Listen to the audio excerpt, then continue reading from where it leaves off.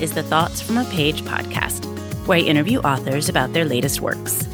Listen to what inspired the storyline, how their covers and titles were chosen, their personal connection to the story, and other fascinating tidbits about the authors themselves. My name is Cindy Burnett, and I love to talk about books. I can be found on Instagram and Pinterest at Thoughts from a Page, and if you have any comments about the podcast or feedback for me, I can be reached through my website, thoughtsfromapage.com. Today, I am interviewing Katharine McGee about her latest book, Majesty. Katharine is the New York Times bestselling author of the Thousandth Floor series. She studied English and French literature at Princeton and has an MBA from Stanford. She's been speculating about American royalty since her undergraduate days when she wrote a thesis on castle envy, the idea that the American psyche is missing out on something because Americans don't have a royal family of their own. Katharine lives with her husband and new baby in her hometown of Houston, Texas. Thanks for listening, and I hope you enjoy the show. Welcome, Katharine. How are you today?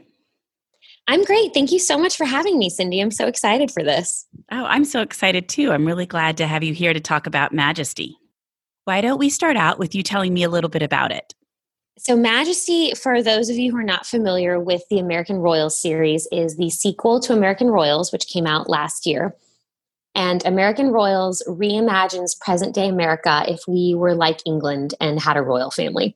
So it essentially asks the question, what if instead of being our first president, George Washington had become our first king, and in the present day, America has a king and a queen and some princesses, and it follows the romances and adventures and struggles of growing up of this younger generation of royals. So Majesty picks up immediately after American Royals Book 1 left off. If you have read Book 1, you know that it ends on a very dramatic cliffhanger, and all of the characters are reeling from what happened at the end of Book 1 and struggling to move forward and discover their new roles and kind of come into their own. So there's a lot of growing up in this book and a lot of characters discovering their voices, which is a lot of fun for me as a writer to kind of, now that you know the characters, to take them one step farther. Well, I'm completely enthralled with this idea of the United States having royalty instead of a president. How did you come up with that? I have always been a big reader of historical fiction. Anything that's set in Tudor England, or I love the Stuarts. I love a good rebellion and a king displaced from his throne. As a reader, I always thought that I would end up writing something like that someday. I thought that I'd write a historical fiction novel where there were characters scheming for the throne and attempted assassinations.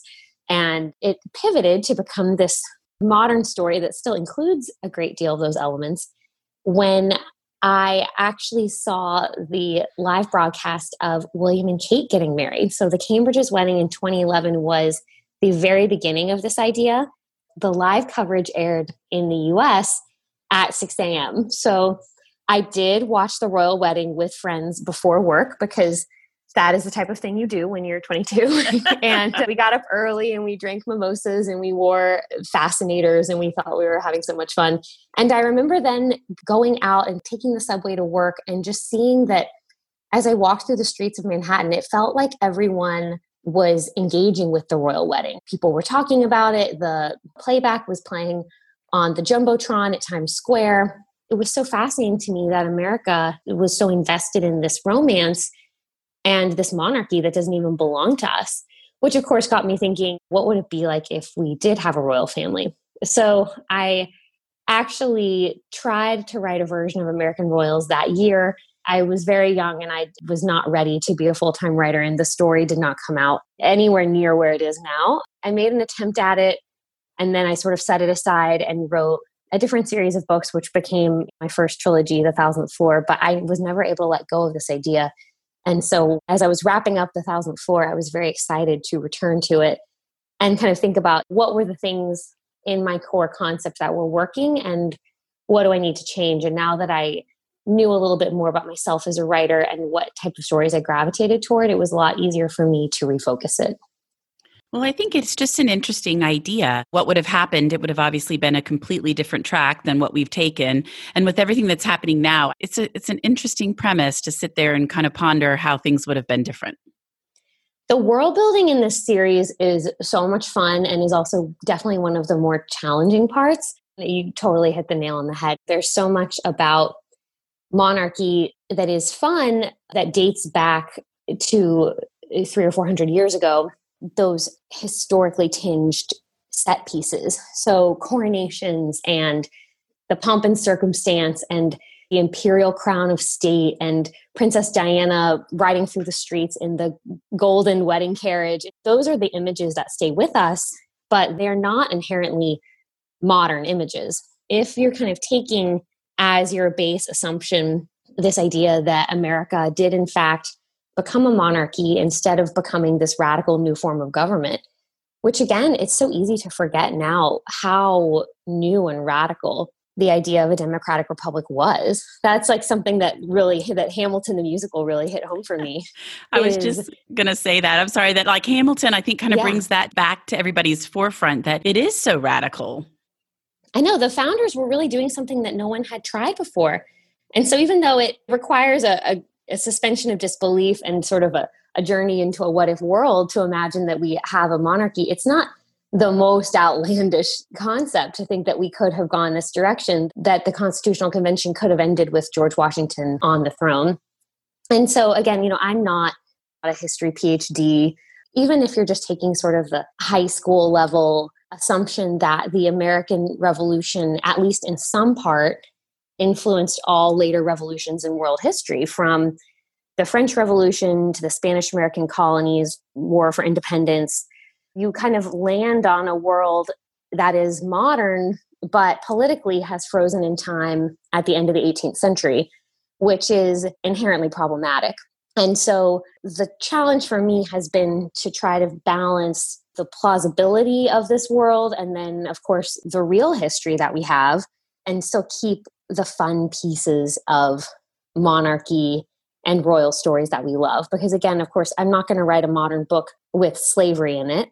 And so the way that I have ended up kind of dealing with things like that is that they are mentioned in the story, but mostly in the context of the characters sort of grappling with this idea of like, what does it mean to live in an America that is not perfect? So all that is to say that there's definitely some nods to real history. And then, of course, there's a lot that's imagined of me trying to take what happened in real America and what happened in other monarchies in the world and kind of create this fun alternate universe while again preserving the things that we do love about monarchy, which are like the glittering gown and the crown jewels and the titles and all of the fun scenes that you can get out of that.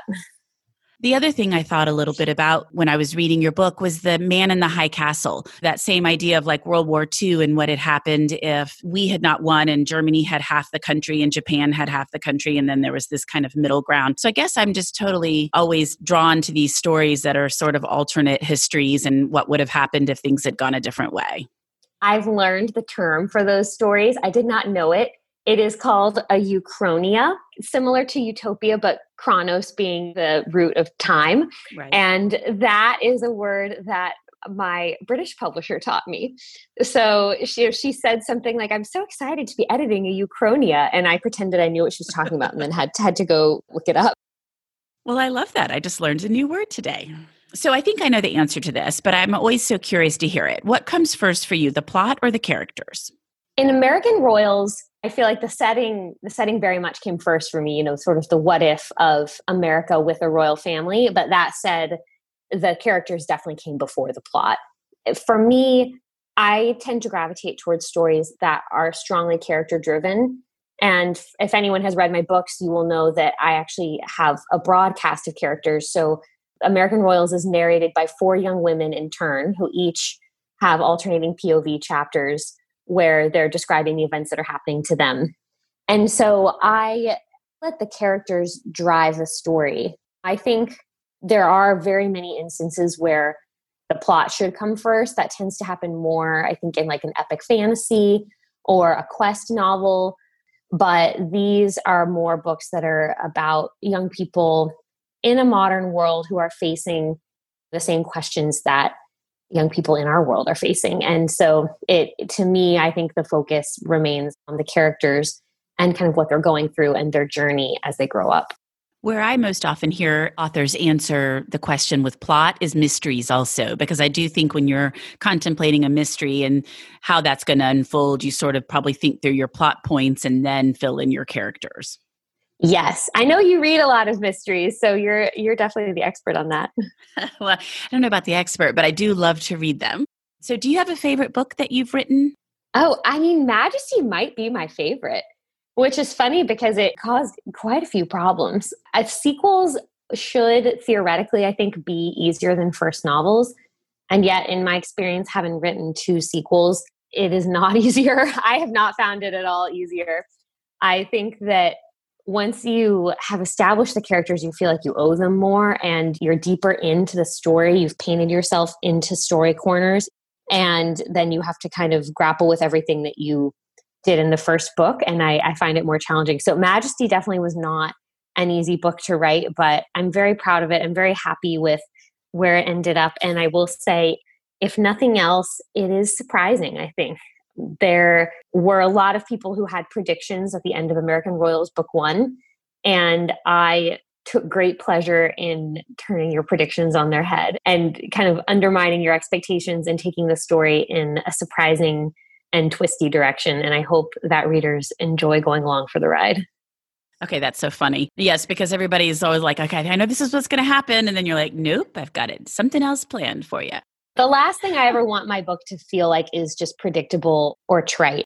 I definitely do not enjoy it when I'm reading along saying, I knew this was going to happen. Oh, yep, there she goes doing that. So no, I think that that is a much better read when things are surprising, especially when they're well done. So that's an interesting statement that you made about painting yourself into a corner. I hadn't really heard any authors talk about that, where you've written your first one, and then as you start to head into your second, you're thinking, well, that would be a great storyline, but oh, wait a minute, I didn't set it up right. That's a fascinating idea. Yes, and I think that goes back to your question about plot versus characters, because again, when I start off at the start of a series or a story, I have an idea of where I'd like my characters to end, but I don't have a full, clearly developed sense of what every moment or beat of the plot will be along the journey. And there are definitely times where I'm approaching the second book and I have an idea, and then I realize, oh, I can't do it because of this reason, or I established this in book 1. Even sometimes very little things. But there are plenty of times that you write something in the first book and you don't realize that you will later wish you could undo it. Yeah, that you've hamstrung yourself accidentally. Exactly. Well, so working in the publishing industry, do you feel like that impacted your writing or what you were going to write about, or even the way you approached it? I'm very lucky that I worked in book publishing before attempting to write, because I think it gave me a great deal of confidence going into my own writing.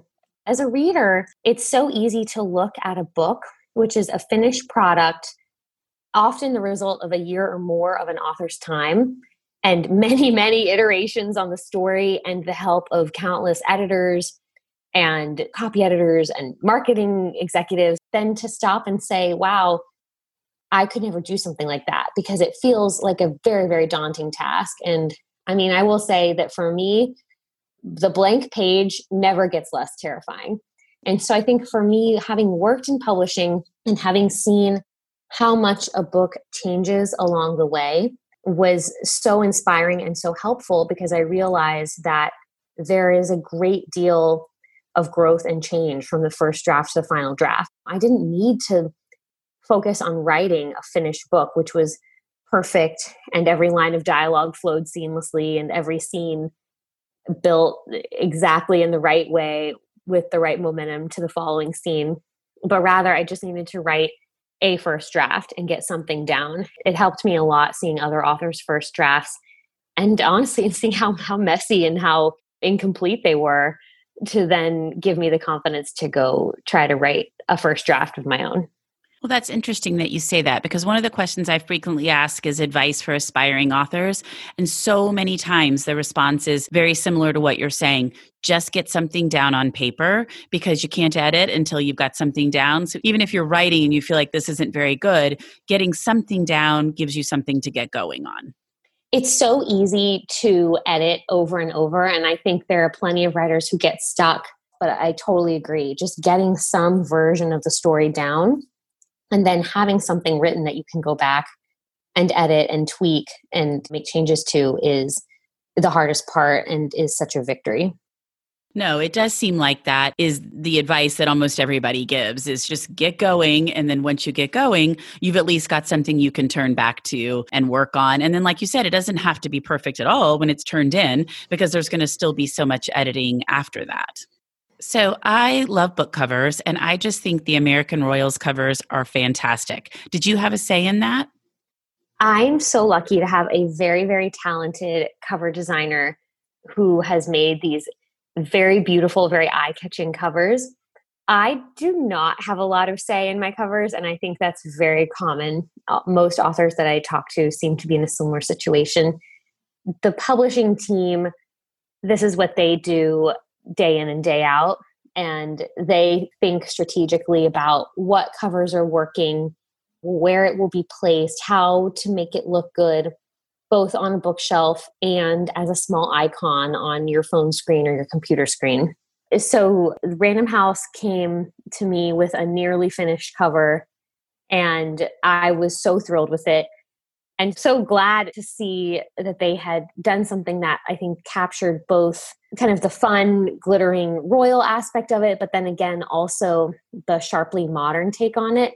I hope that no one should look at that book and think, oh, this is a historical fiction novel. Where, if they had done a more traditional photographic cover of like a girl in a ball gown, very much could have been a risk. But I think keeping it that very vibrantly colored illustrated cover made it clear what type of story this was. So yeah, they do all that thinking. And truly, I frequently say that cover design is one of the hardest parts of the book process because the cover designer has so much that they are tasked with doing in this one image. Their goal is to get your attention and then to convey the tone and theme of the story just with this one picture. I do agree with you. I mean, I think the cover is one of the most important parts. I think people most definitely judge books by their covers. And you just want something that does convey your story and lets people kind of have an idea of what it's about. But also, you want something that's distinctive. And I feel like there become these trends in covers where a lot of them look very similar, maybe not the same colors, but just that kind of same idea. And I think that gets kind of old. And so that's what I really like about yours is that there's not anything else out there that looks like that. I see it. I immediately know that's what it is. It represents your story and it's just very well done. Yeah, I think they're beautiful. I'm so, so happy with them. So are you working on anything that you would like to share with me?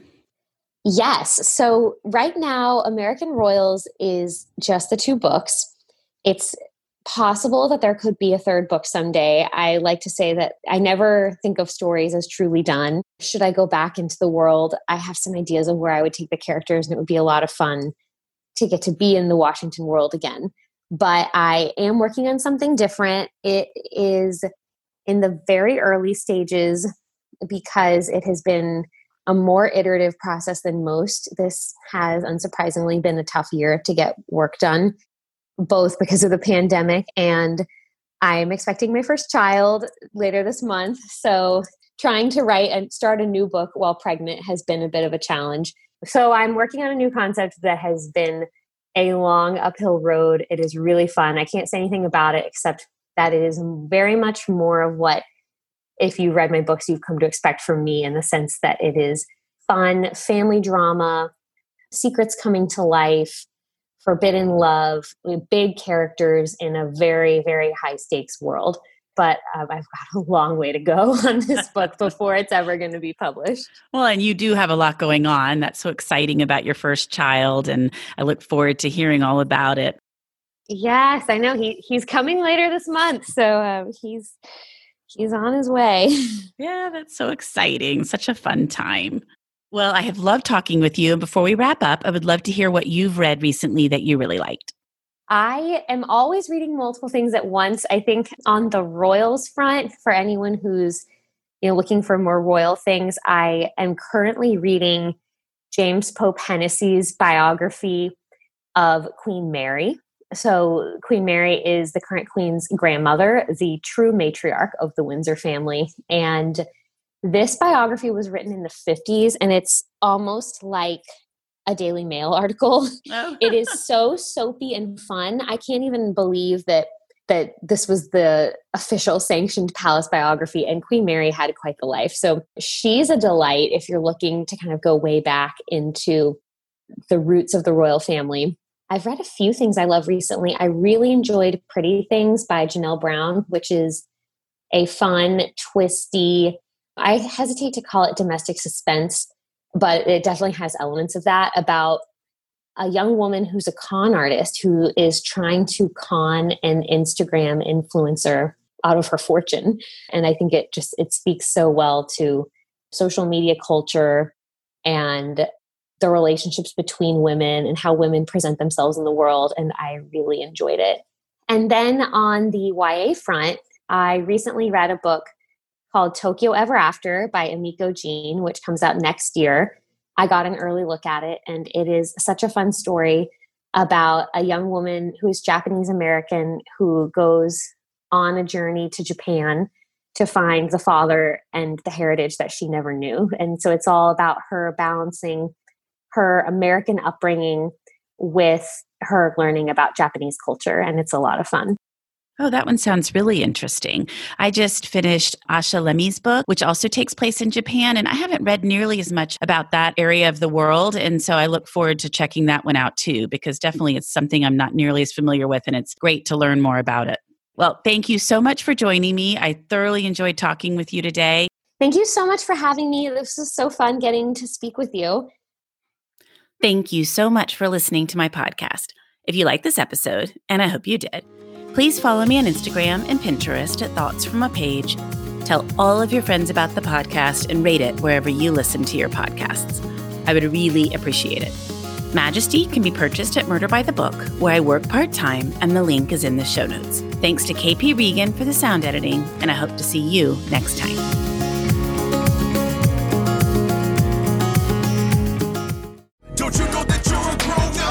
I'm a grown-up. Me too. Yep, me too. But these days, being a grown-up can really suck. Luckily, we're grown-ups who grew up in the coolest generation. We had video arcades. And also some of the best TV and movies ever made. We lived the origin of awesome consumer electronics. The list goes on and on. Yep, Generation X. Exactly. And we're Gen X grown-up. Every week, the Gen X Grown Up podcast explores media, tech, toys, games, and more from both yesterday and today. Through the eyes of Generation Xers who absolutely love that stuff. You can find us on iTunes or wherever you get your podcasts. Or find us on our website, genxgrownup.com. All right, you think that was good enough? I hope so, man. I'm tired. Who listens to a promo on a podcast and then goes and listens to a different podcast? Right. I've never done it. No. Right.